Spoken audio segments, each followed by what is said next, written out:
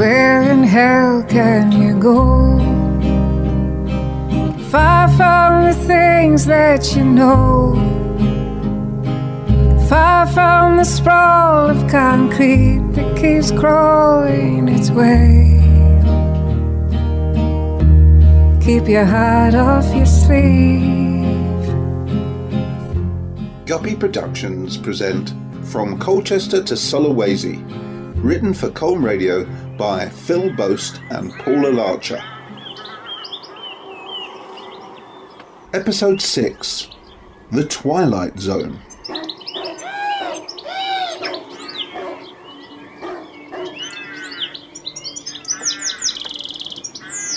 The weeks and months between visits to Bohowo go along much as they had before, the only practical or tangible difference being a monthly visit to Western Union, where cash is transferred to Oni, to be eventually converted into building materials on some far tropical shore, or for paying somebody to mix mortar or lay bricks. We speak to Oni sometimes, but otherwise we can only imagine what is going on over there.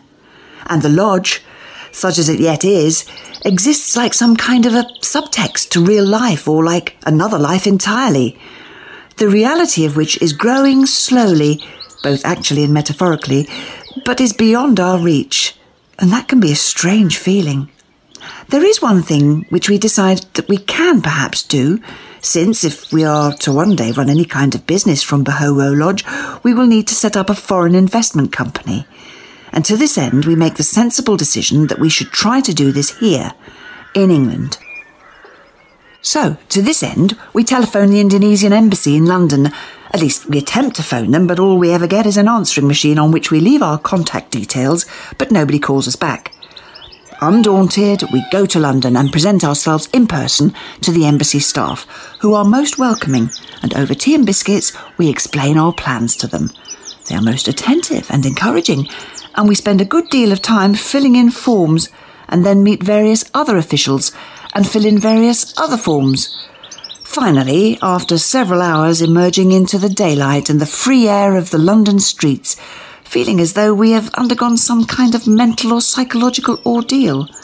But we had several business cards and an assurance that we would be contacted in due course once all forms had been processed. We wait. Nothing happens. Not one letter, fax, email or telephone call resulted, and we began to wonder whether we had collectively imagined the whole thing or had entered a kind of twilight zone, far detached from the reality of normal life. So, after all of that, our sensible idea came to nothing, and we must find another way. And at least wait until we're in Indonesia again to take things forward, which for me will not be yet.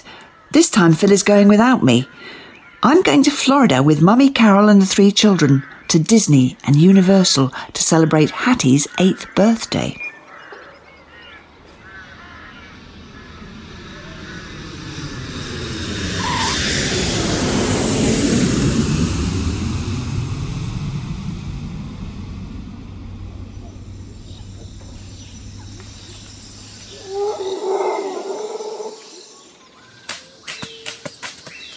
I am amazed. I've come back this time with Steve, a friend and work colleague, and have, after so many months of waiting, had my first sight of the lodge under construction, and I am amazed, which is not a term that I use often or lightly. We have walls, external and internal, up to ceiling height on the ground floor, and the ground floor is now concrete waiting for tiles. I mean, sure, it's a building site in the tropics with all of the mess, chaos, cement, dust and heat which this brings, but our lodge has taken physical form for the first time, and I can walk around that which will be the entrance lobby, the dining room and the lounge, the kitchen and the ground floor bedrooms, still looking up at the sky above, but still, the reinforcing irons are being placed and the timber props are being positioned to hold up the formwork for the pouring of concrete above, which will become the first floor. The building is a steel-reinforced framework of concrete pillars with brick infills between, which have no strength to speak of, but the strength is in the framework. The area is volcanic and earthquakes are a regular occurrence, so the building must be flexible and must move with the earth, and I better begin to understand Indonesian building methods, which are in so many ways so different at home.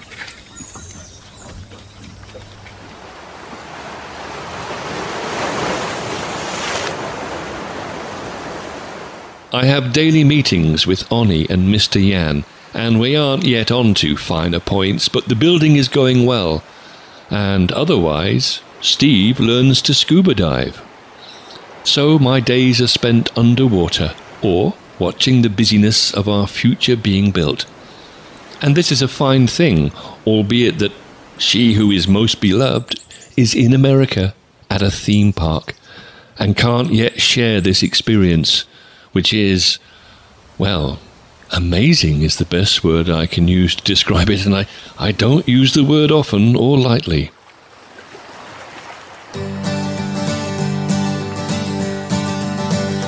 There's an ancient rage that lives in me, as old as rain,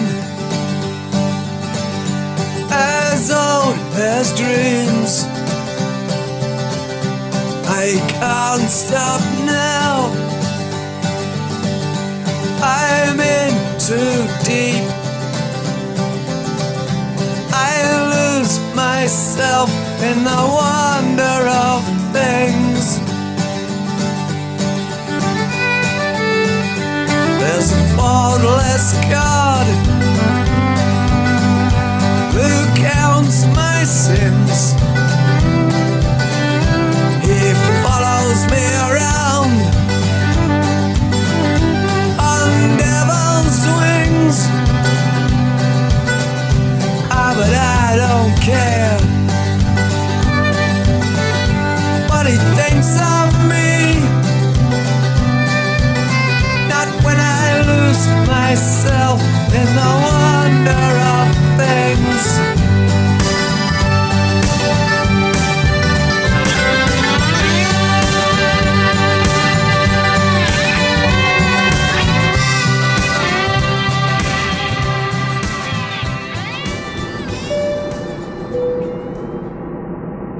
Well, all our secretive planning came to fruition.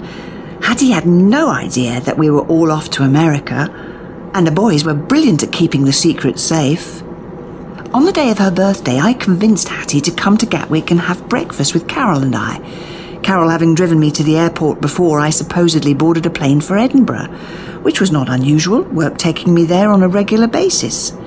Hattie was a bit surprised when Mummy and the boys turned up with lots of luggage, and we said, "Surprise!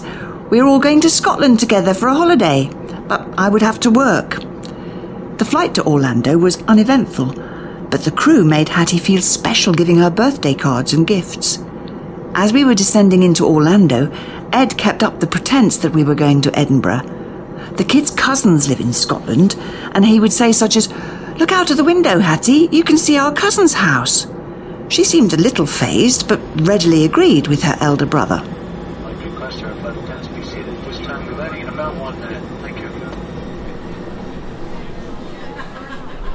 We passed through immigration, and the officials said, "Welcome to America," only to be corrected forcibly by Hattie.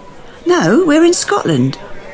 To avoid further confusion and an international incident between one large, by now slightly bemused American official and one very small but adamant girl, we hurried her through to get the luggage, and the realisation finally dawned.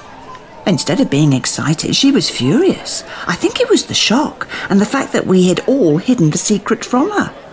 She has now assured me that she is never ever going to believe anything we tell her again. Fair point, I feel.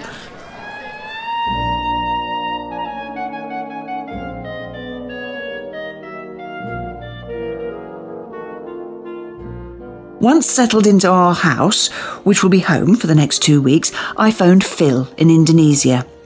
Phil describes the lodge in detail, which was boy detail, and then in my idea of detail, and if ever there was a time when I wished that I could be in 2 places at once, this was it.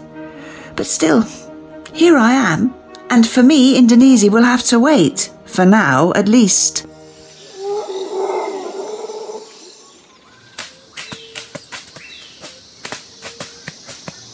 While I'm here, I'm fortunate enough to witness something which, to me, is quite extraordinary. The now all but impenetrable forest of timber props, the steel reinforcing and formwork are in place to pour the concrete for the first floor. And this is the next stage of construction, which is something to be seen. It involves about 60 workmen, which is all of the village men plus others hired in for the occasion, who, I am informed, are all to be paid double the usual day rate, and have the next day off as a paid leave, because that's how it's done. The point being that the concrete must be poured in one go to avoid any weak joints. There are no concrete mixers or wheelbarrows, such high-tech building equipment having not yet reached this part of the world. So, about 8 men, all wearing regulation safety flip-flops, mix the ballast and cement by hand.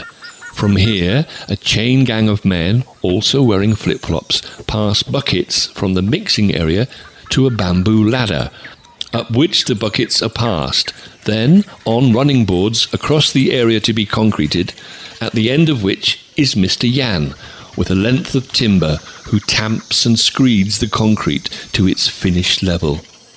2 or 3 men are responsible for collecting the empty buckets and throwing them down to the mixing area to be refilled and repeat their journey. The work started before dawn and carried on unabated until the early afternoon.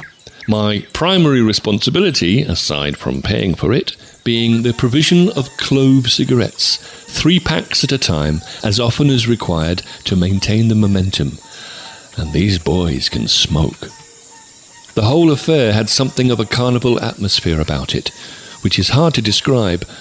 And aside from working hard, everyone is clearly enjoying themselves, singing, laughing and talking amongst themselves, and at the end, bottles and plastic containers of chap tikus, the locally and illegally manufactured firewater, are produced from somewhere, and everyone gets drunk before going home. The next morning, I rise early and make the short journey from the hotel. And at dawn I ascend the bamboo ladder and am standing alone on the now set concrete in the peace and quiet of the tropical morning, and for the first time I have panoramic views of the local islands and of the wide blue ocean, and I am amazed once again. I sit down on an upturned bucket, roll a cigarette, and weep. I don't know why, really. Maybe it's the madness of the whole thing, or the beauty of the whole thing, but the emotional overload takes me by surprise, and it was just one of those moments when weeping seemed like the right thing to do. It's okay though, I'm alone, and nobody will ever know.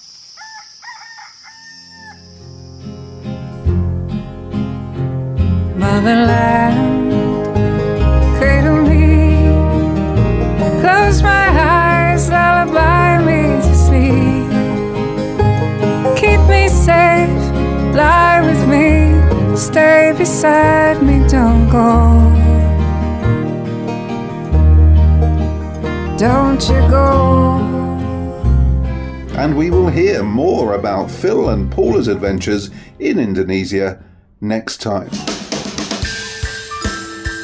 Phil's Big Bag of Onions is a Guppy production for Colne Radio and is committed to a varied, equitable and truly inclusive output that properly reflects the ethnic diversity of our community audience.